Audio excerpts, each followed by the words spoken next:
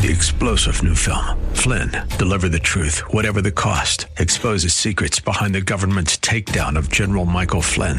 Flynn knew what the intel world had been up to. He ordered the first audit of the use of contractors. This set off alarm bells. He told the truth. He was the most dangerous person for Donald Trump to hire. They had to get rid of Flynn. Flynn, deliver the truth, whatever the cost. Available now. Watch it today. Go to salemnow.com. salemnow.com. It's time for Simple Truth Moments, hosted by Reverend Earl Clampett of Simple Truth Ministries, a weekly show dedicated to excavating God's simple truth moments. Good morning, San Diego Saints. I am your host, Reverend Earl Clampett. Welcome to Simple Truth Moments, a unique type of broadcast with the goal to prepare the body of Christ for the momentous times in which we find ourselves. This program serves as a kingdom training platform, challenging church tradition, not with hostility, but with a view to assess the biblical validity of what is taught and lived. So put on your seatbelt for an enlightening journey of cultural context and a fresh way to more thoroughly comprehend the kingdom ways of God. Good morning, San Diego Saints. We are continuing on our series on a book called The Kingdom, From Creation to the Millennium by a colleague of mine, Don Enevoldsen. And we were finishing up last chapter, As It Is in Heaven. A couple of things I wanted just to wrap that up with. And then we're going to dovetail over into the next chapter, which is called The Voice of the Spirit. So the last time we left off, I wanted to wrap up with a couple of things because we were talking about examples of what it looked like when Peter and Paul would look into heaven and hear from God to determine what His will was in a particular situation. But we wanted to talk about, there are a lot of clear examples where that occurred, and we mentioned those in last week's show. But we wanted to point out that hearing from God is, I'm just going to put it in my phrase, is tricky business. And it always has to be subjected to a test, a verification. And I wanted to give some examples where in the New Testament there was some lack of certainty about what the Holy Spirit would want Paul to do on particular cases. And I think we talked about the entourage that was going with Paul to Bithynia, and while at the border, the Holy Spirit sent out a check to stop them, which they did. They obeyed the check, and they waited. But during the night, a clarification through a dream came up, which clarified God's will, and they were supposed to go someplace else other than Bithynia. So the next day, they started out for another place called Macedonia. You can check that out in Acts chapter 16, verses 6 through 10. But there's another example that is also found in Acts 16, verse 17. And the author says, sometimes getting it right takes a while. As Paul was moving about Philippi, a slave girl started to follow him, and she was possessed by a spirit of divination that she had used to engage in fortune telling, which brought her owners a lot of money. And she started to cry out to the crowds as Paul was traveling with his followers, and she would say in a loud voice, "These men are servants of the Most High God, who proclaim to you the way of salvation." Now, the author says on the surface, this would appear to be a confirmation of Paul's ministry, really not an attack by a demonic power, but the manner in which the girl continued to shout proved to be disruptive. And the scripture says, and Paul became, this is a quote now, greatly annoyed. So after several days, he turns to the girl. He spoke to the spirit that was influencing her or occupying her, And he said, I command you in the name of Jesus Christ to come out of her. That's in Acts chapter 16, verse 18. And the author points out, note that he did not come to this conclusion or action quickly. The girl had followed him around for, quote, many days, close quote. So even Paul occasionally took a while to figure things out as to what the will of God was in a particular situation when dealing with a circumstance right in front of you. So the author starts to wrap up by saying, look, the relative difficulty that people have in hearing the voice of God does not invalidate our need to listen. If anything, it ramps up our need to listen. God does nothing without first revealing what his will is to his servants through the prophets, and that's in Amos chapter 3, verse 7. And in the New Testament, revealing it to his sons and daughters, young and old, male and female, that we see in Joel chapter 2, talking about the end times. Joel chapter 2, verse 28 through 29. So it's open to a larger group of people, not just a few prophets that we saw in the Old Testament. This is opening up and amplifying who is eligible to hear from God by looking into heaven. This would appear to be a standard process, biblical process for prayer. God reveals his will first to his servants. Now, his servants, using the authority that they were originally given, which is legal permission, that they were given in Genesis 1 and Genesis 2 at creation as rulers of the earth, they are to speak.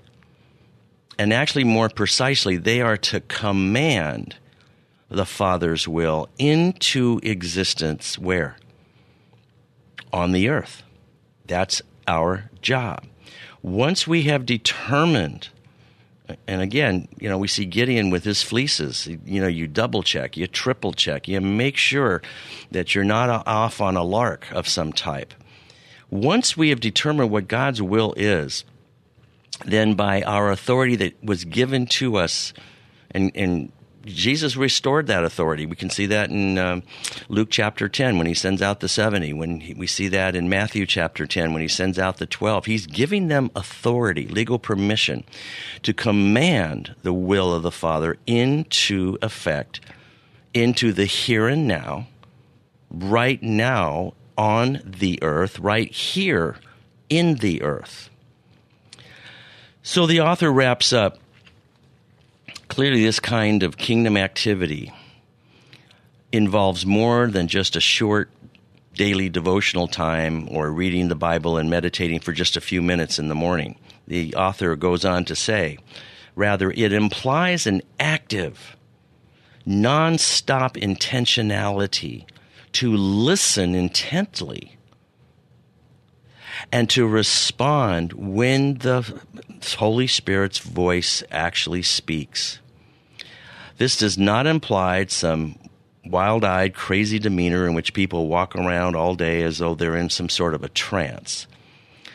But neither does it preclude using common sense and wisdom to plan activities and ministries.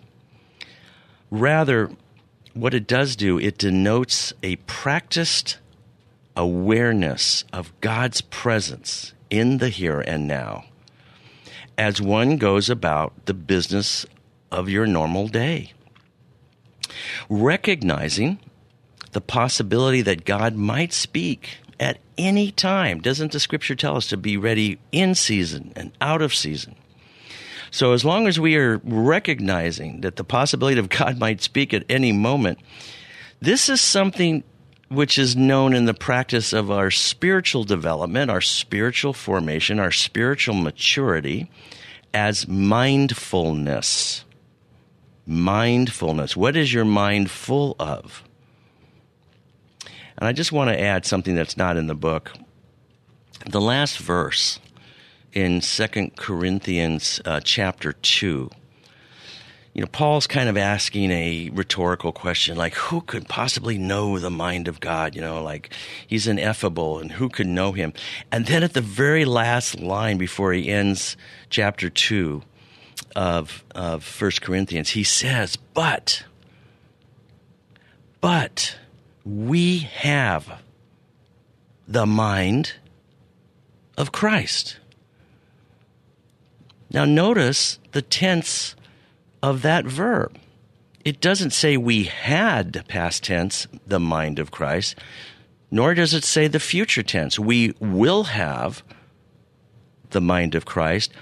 When Paul writes this, he's saying a reality check is we have, in the present tense, the mind of Christ. Well, what did Jesus emulate? What did he show us how to replicate? What was Jesus focused on? Who did he talk about? It's almost like, and I don't say this in a negative way at all, but it's almost like an obsession. In John chapter 4, he says, my very food, can't live without food, my very food is to do the will of my Father. He says to Philip, hey, if you're looking at me, you're looking at the Father. What do you mean you show us the Father? And in John 5, he says, look, the things that my Father says for me to say, I say it. Well, that means that there was earlier conversation between Jesus as Son of Man and the Father. The things he tells me to do, I do them. And so there's this continual mindfulness of Jesus, Yeshua, of the presence of Father God.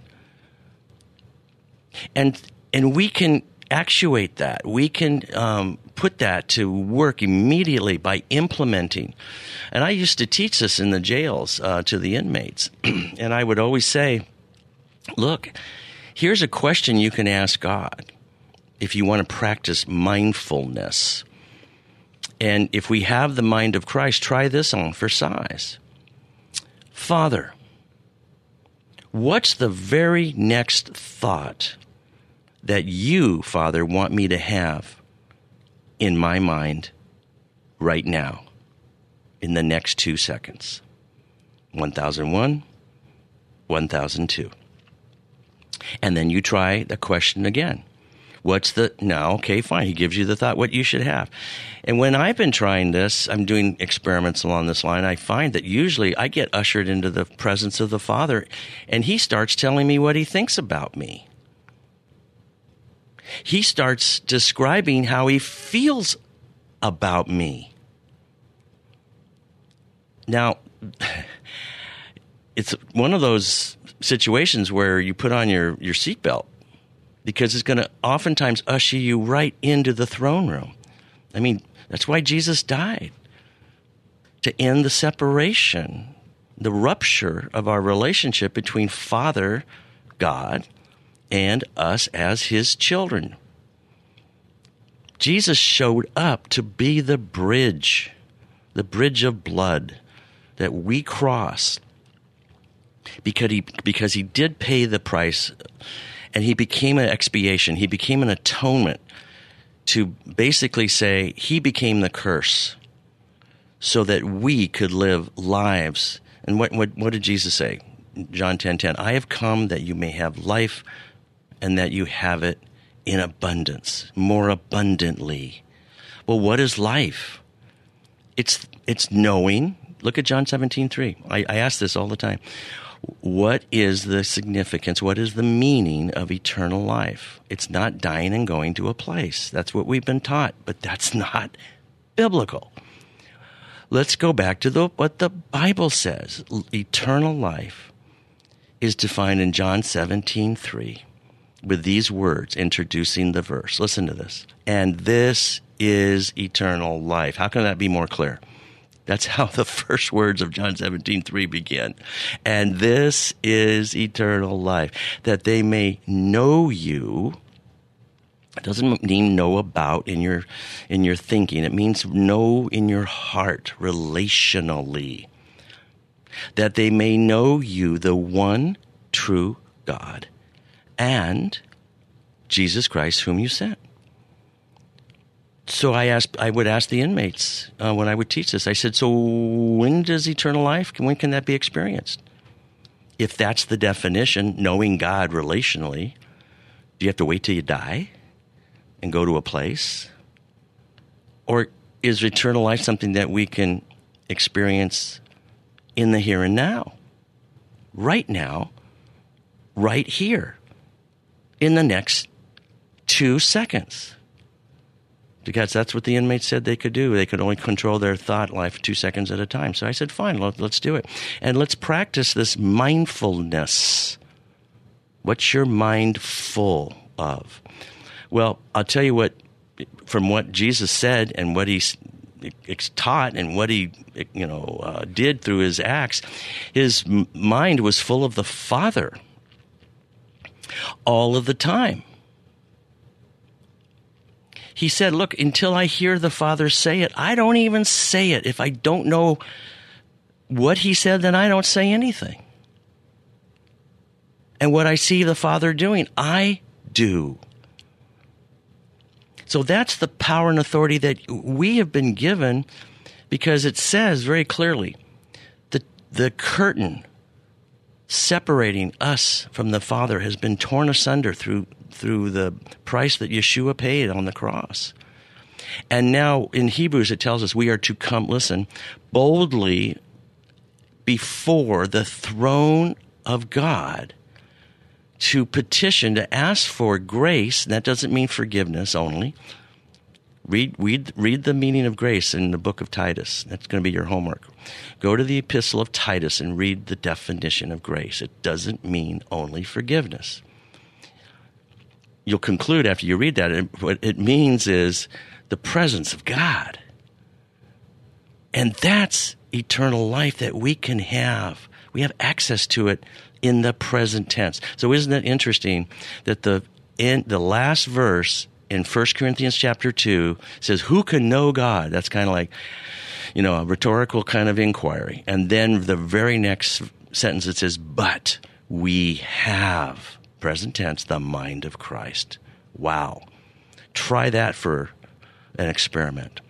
Ask the Father, what's the next thought you want me to have? Okay. So let's finish this chapter up. So we have to listen more, and we have to have a practiced awareness of God's presence in our mind.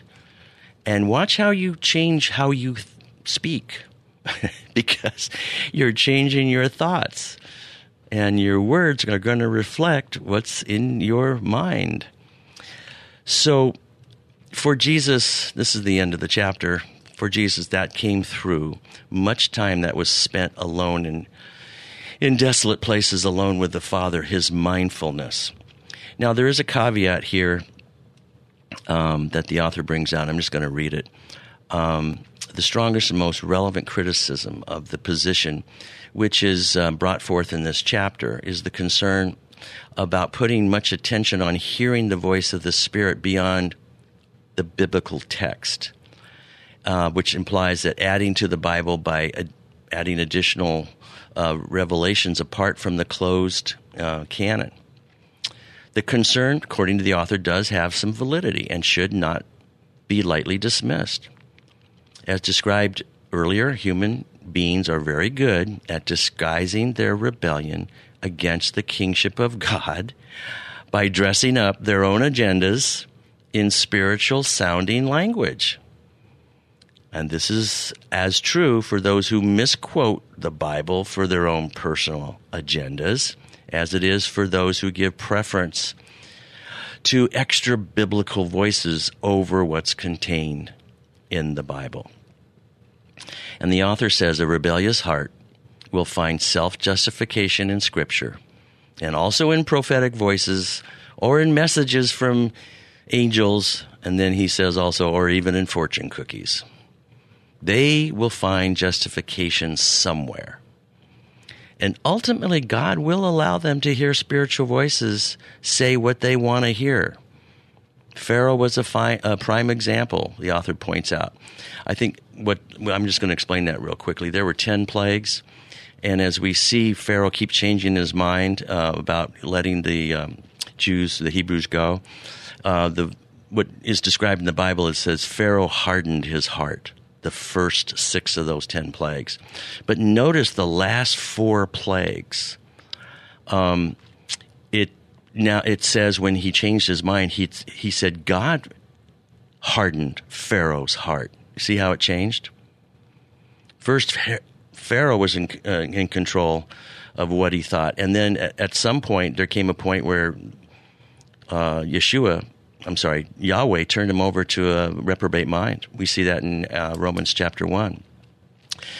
And so he couldn't change his heart anymore because God hardened it. He had a chance 6 earlier times, and then the last 4 times, it says God hardened his heart.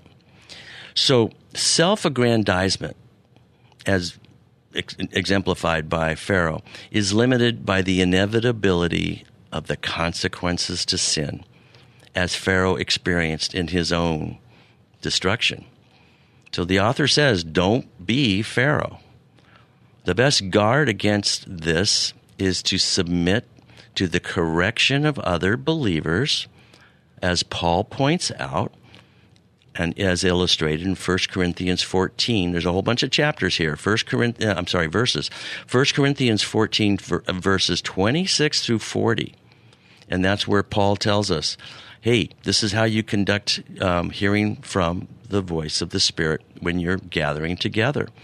And then you weigh it out. You 2 would speak out or maybe 3 at the most. And then the other people, other brothers and sisters, are to judge it, guard it against what the Word says. And we're going to talk about that more in the next chapter.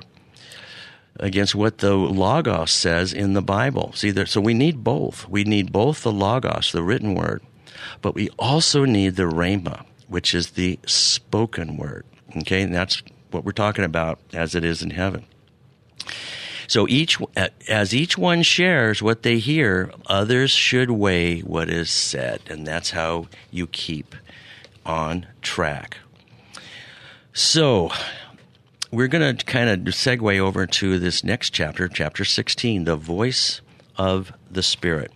The chapter opens up with what happened with Ananias and Sapphira.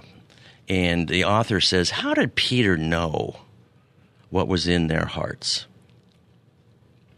He confronted Ananias with the truth, and he asked him, Ananias, why has Satan filled your heart to lie to the Holy Spirit and to keep back for yourself part of the proceeds of when you were going to sell your land? And the author points out the problem wasn't holding back part of the money. That wasn't the problem. Peter added, while it remained unsold, did it not remain your own? And after it was sold, was it not at your disposal? Here was the problem. Ananias had the authority to determine his own actions. And nothing had dictated, that he either had to sell the property in the first place, this is all in Acts chapter 5, or that he had to donate the entire amount of the property after he did sell it. The problem was the deception. Here's the problem. Ananias wanted people to think that he was more generous than he actually was. It was deception. And according to the author, the deception had consequences. And in this case, the consequence was immediate. And when he heard Peter's words, it says in verse 5 of Acts 5, when Ananias heard Peter's words, he collapsed dead. About 3 hours later, his wife shows up, not knowing what had earlier happened to her husband. But how did Peter know this? Peter now asks her some questions.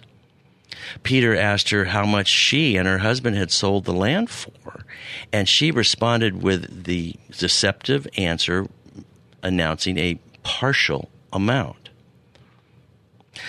Peter immediately called her out, just as he had done with her husband. Quote, how is it that you have agreed together to test the Spirit of the Lord? And behold, the feet of those who have buried your husband are at the door, and they will now carry you out. Well, what happened to her? It says in verse 9 and 10, she now drops dead at Peter's feet. So whatever lessons, according to the author, might be drawn from this incident with Ananias and Sapphira, one thing is obvious. Peter, the apostle, in Acts chapter 5, had knowledge which were outside the normal channels of human communication and human understanding. And so he wants to talk about the voice of the Spirit. So we're going to talk about, after the break, what is the difference between Logos and the Rhema. The Logos is, we're going to go to actually the definitions that are laid out by Kenneth Hagin. And they're actually used by a lot of other people. And we will get into that, with the Logos being the written word and Rhema being the spoken word. And we need both. And we need to know how to balance both, and we need how to verify one against the other. So, one thing to keep in mind, well, I hear the music coming up for the break, and we will jump back into this right after the break, and I welcome you back. God bless you, and put your seatbelt on. There's going to be an even more significant revelation. God bless you.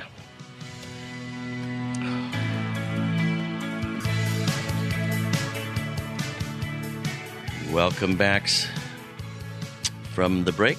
We're exploring the book called The Kingdom from Creation to the Millennium by Don Enevolson. And we have just entered into the chapter 16, The Voice of the Spirit. And we're going to be talking about how do people do what Jesus did when communicating with the Father. And what's really interesting we need to keep in mind is when you say the Lord's Prayer, we refer to this all the time. And it is the middle part of the prayer where you say, your kingdom come. By the way, that's not a petition. It's a command. It's a proclamation. It's a decree by somebody in authority called you, the human agent, as the co-regent of Father God. And you're just emulating what you saw Jesus teach and what he put on display. I say, this is how you do the ministry. And when you go into the middle part of the Lord's Prayer and you say, your kingdom come, and of course, how do we know that his order, his government is amongst us? It's wherever the kingdom is, it's because the presence of the king is. And so it says, your will be done. That's how we know. That's how we know if the kingdom of God is present. It's present in our environment. It's whether God is there in the role as king. But notice what it says. Where is this supposed to occur? Well, the next line in the Lord's Prayer is on earth. That's us. Now. The gospel message is not about the soon escaping church.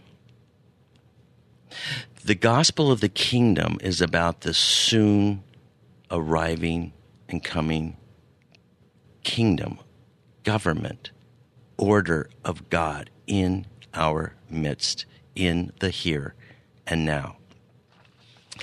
And so if we say on earth as it is in heaven, well, Jesus spent a lot of time talking to the Father in desolate places in the night, sometimes with his apostles, sometimes by himself. But they had long conversations so that he could recharge his battery from the previous day of ministry, but also get prepared for the next day. How is it that he knew all the things that he knew? And that's in the last show, and I encourage you to go to the podcast from last week's show. We talk about the woman at the well. We talk about several other instances that people, how did Jesus know all of these things ahead of time? Well, it's because who he talked with as he was reaching up into heaven to find out what was the Father's will. So we're now in the voice of the Spirit, and we have to refine our talents, if you will. We have to refine our skill set on how do we determine what is Father God's will by looking into as it is in heaven. Obviously, in heaven, in the third heaven, God's will is carried out and obeyed without obstruction, without any hindrances. And that's our job, is to discern what's his will on earth for our circumstances. So the author points out, just so you know that this is not a Pentecostal thing, John Calvin, one of the reformers in the Great Reformation, he referred to and actually developed a theological teaching called, listen to this, the inward testimony of the Spirit. Now that Spirit is spelled with a capital S. And I'll just do a real quick reading here, but this is John Calvin writing. But I answer, this is John Calvin writing, but I answer that the testimony of the Spirit, that's a capital S, listen, is superior to reason. I'm going to say that again. But I answer that the testimony of the Spirit is superior to reason. Just as John Calvin. For as God alone can properly bear witness to his own words, so these words will not obtain full credit in the hearts of men, here you go, until they are sealed by the inward testimony of the Spirit. Again, capital S. The same Spirit, therefore, who spoke by the mouth of the prophets, the same Spirit who spoke by the mouth of the prophets must penetrate our hearts in order to convince us that they faithfully delivered the message with which they were divinely entrusted. How about another reformer? How about John Wesley talking about the voice of the Spirit? John Wesley referred to the witness of the Spirit, by which he meant the inward impression on the soul, meaning the soul of us, the human being, child of God, whereby the Spirit of God, that's a capital S, the Spirit of God immediately and directly witnesses to my spirit that I am a child of God. Okay, now when he says witness to my spirit, that's a little s, okay, not capitalized. And in his journal, he described this experience. In the evening, John Wesley said he very unwillingly went to a meeting at Aldersgate Street. And there one was reading Luther's preface to the Epistle of the Romans. About 8:45, when he was describing the change which God works in the heart through faith in Christ, I felt my heart strangely warmed. I felt I did trust in Christ alone for salvation. And an assurance was given to me that he had taken away my sins, even mine, and saved me from the law of sin and death. So the reformers recognized that without some activity on the part of the Holy Spirit, the Scripture itself is not recognized as being inspired.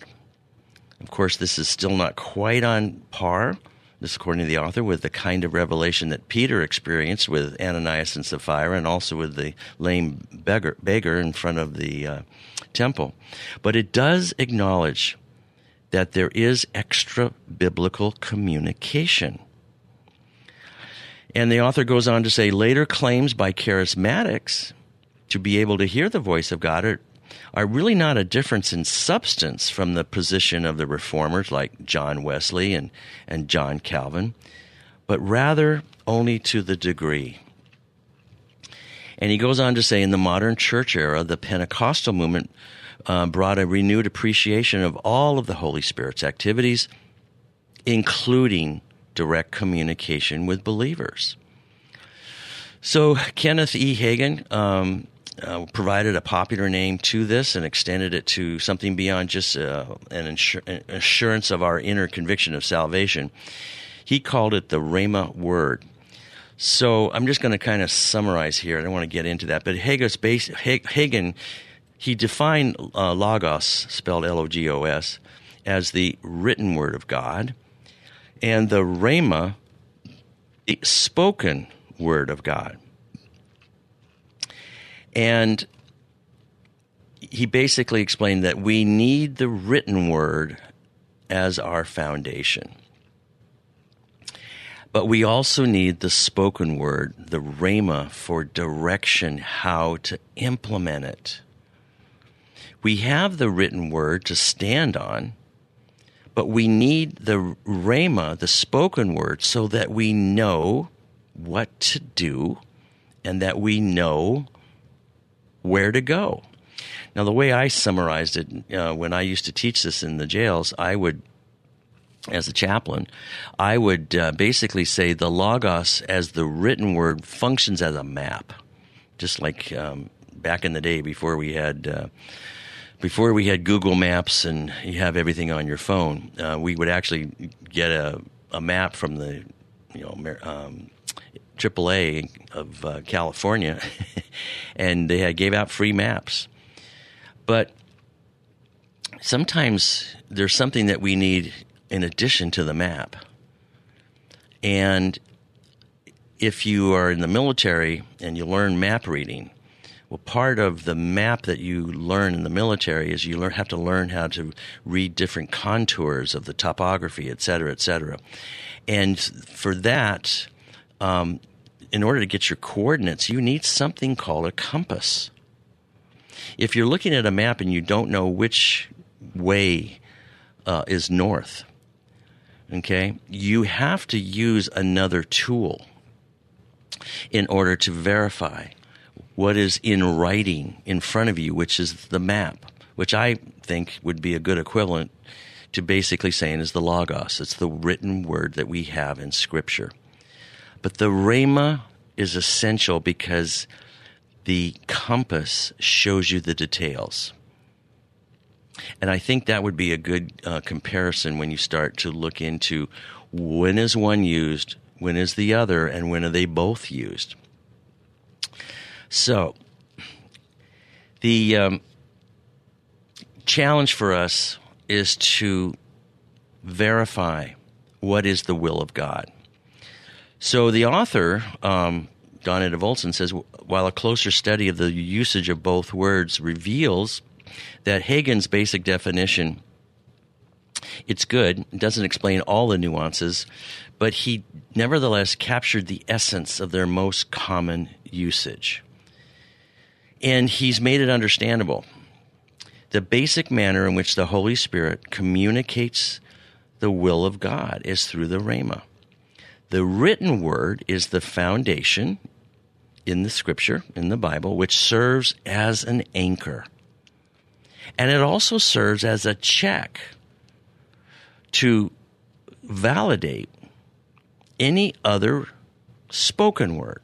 So we need always the Scripture to see whether the spoken word fits within the framework. The spoken word is the voice of the Spirit, capital S, according to the author, which gives immediate direction to the believer for the carrying out of verification of prayer and for how to carry out his ministry. So, moving on.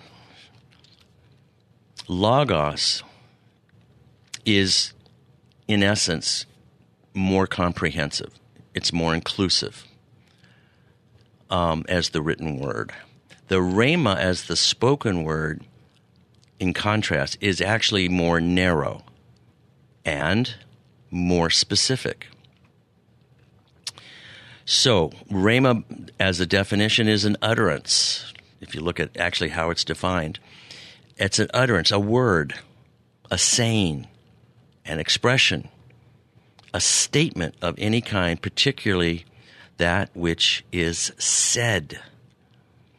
It also can represent an event or an object or a thing, as when Mary treasured all of these things that she received, pondering them in her heart, that we see in Luke chapter 2:19. But the distinction between the written word and the spoken word recognizes that the spoken word is frequently used of direct communication by the Spirit, by the Holy Spirit, often in the form of highlighting specific passages of Scripture for a specific person for us in a specific circumstance. And it's particularly important in applying the kingdom of God principles that we see in the written word. The choice of Rhema for a number of verses is significant. And he gives, I think, 4 examples here. John 6:63. Jesus says, it is the Spirit who gives life, because we can't do everything by the letter of the law. We have to, if we don't have the Spirit interacting with that, it becomes rote. So Jesus said, it is the Spirit who gives life, the flesh is no help at all. The words that I have spoken, and there is called, it's the plural, rhemata. And Jesus says, the words that I have spoken to you, listen, are spirit and life. And didn't Jesus tell us that in John 14:6? I am the way, I am the truth, I am the life. No one gets to the Father but through me. The next example that the author uses is Romans 10:8. But what does it say? Quote, the word rhema is near you. It's in your mouth. It's in your heart. That is the word rhema of faith that we proclaim. Another example, again from Paul, Ephesians 6:17. And take the helmet of salvation and the sword of the Spirit, capital S there, which is the word of God. And word there is not translated logos. It's translated as rhema. The fourth example that he uses is Romans 10:17.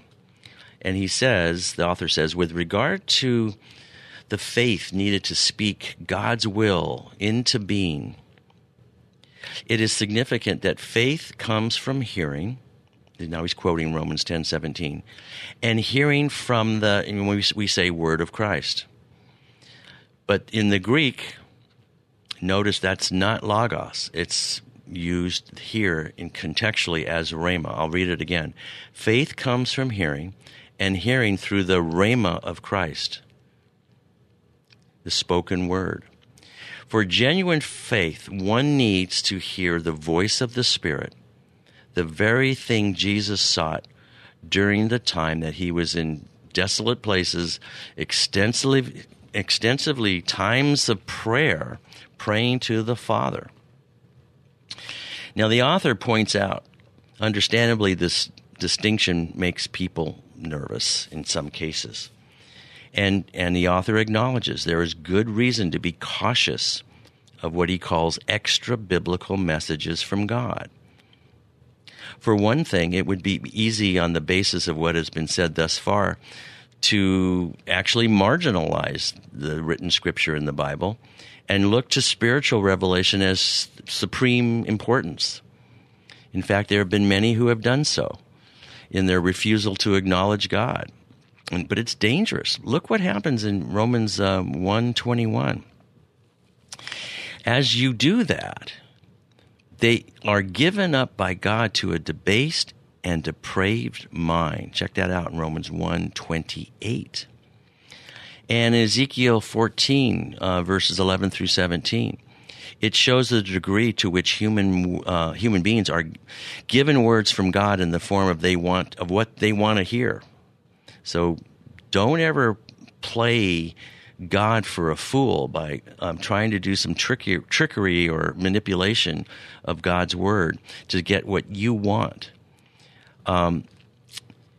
There's a verse. Well, let me just go back for a minute. That Ezekiel 14, 11 through 17. Let me see if I have that here. Ezekiel 14, 11 through 17. This is a showstopper, and it makes a lot of people a lot more appreciative that this is something that we need to learn and be accurate on. So here we go. Ezekiel 14, 11. Okay. I'll go at verse 10 of Ezekiel 14. And they shall bear their iniquity. The punishment of the prophet shall be the same as the punishment of the one who inquired. And that the house of Israel may no longer stray from me, nor be profaned any more with their transgressions, but that they may be my people, and I may be their God. The word of the Lord came again to me, saying, Son of man, when a land sins against me by persistent unfaithfulness, I will stretch out my hand against it, and I will cut off its supply of bread and send famine on it, and cut off man and beast from it. Even if these three men, Noah and Daniel and Job, were in it, they would deliver only themselves by their righteousness, says the Lord. Let's see here, 17. So we have two more verses. If I cause wild beasts to pass through the land, and they empty it, and make it so desolate that no man may pass through it because of the beasts, and even though these three men were in it, as I live, says the Lord, they would neither deliver neither the sons nor daughters, and only they would be delivered. Or if I bring a sword on that land and say, sword, cut through the land and cut off the beast from it.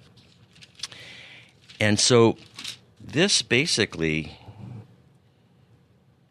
is saying we need to be very, very careful, because what happened in 2 Kings, and let's see if I can find that example here. In 2 Kings, we have a situation where King Ahab wanted to go up against a place called Ramoth Gilead. And he wanted to hear, this is what he wanted to do. He wanted to take his army and attack it. But he wanted to get confirmation from the prophets that he would be able to do it.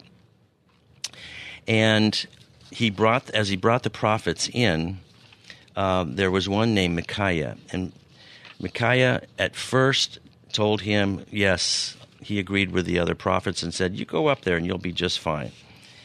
And Ahab suspected that Micaiah was playing games with him and was putting him on. And so he said, I told you to tell me what is really God's will. And so he did. Micaiah said, if you go up and you attack Ramoth Gilead, this is in see if I can find this. No, it's in 1 Kings 22, verse 19. Micaiah looked into heaven where he saw the armies of God scattered like sheep. And this is in 1 Kings 22, 17. And he looked again, and then he saw the throne of God surrounded by the host of heaven. And so Micaiah said to him, if you go up, you will be destroyed. And at that point, King Ahab didn't receive that word, because what did he want to do? He wanted to do something contrary to the word of God, to the will of God. And he then criticized Micaiah, and he says, see, you never speak things good of me. And in essence, there's a meeting that God convenes up in the throne room. And he says, how do I basically give King Ahab what he wants? Because it's not what I want. And there's a meeting up there where various angels come up and offer their services. And one says, I will present myself as a spirit of deception to Ahab, because he doesn't want to do your will, Father. He wants to do his own. And Father God gives that angel permission to go as a lying spirit, to go present himself, and deception to say, okay, this is what you want. This is what you will be taught, or this is what you will be supposedly told by God. Yeah, go ahead and do it. And that's the same sort of thing that happened with Pharaoh that we talked about earlier. Pharaoh hardened his heart 6 times, changed his mind 6 times, but the last 4 changes of mind that Pharaoh had, he was no longer changing his mind. God hardened his heart. And the reason we're spending some time with this is that we have to be so careful that we verify what it is that God wants. And you may say, well, that was in the Old Testament. That wouldn't happen in modern day. Well, let's go to 2 Thessalonians 2:11. 11. And that is New Testament. And let's see if that also applies, because what we see in the Old, we often have to verify and see if it's still true in the New Testament. So I am looking here through 2 Thessalonians chapter 2, verse 11. And for this reason, God will send them a strong delusion that they should believe the lie.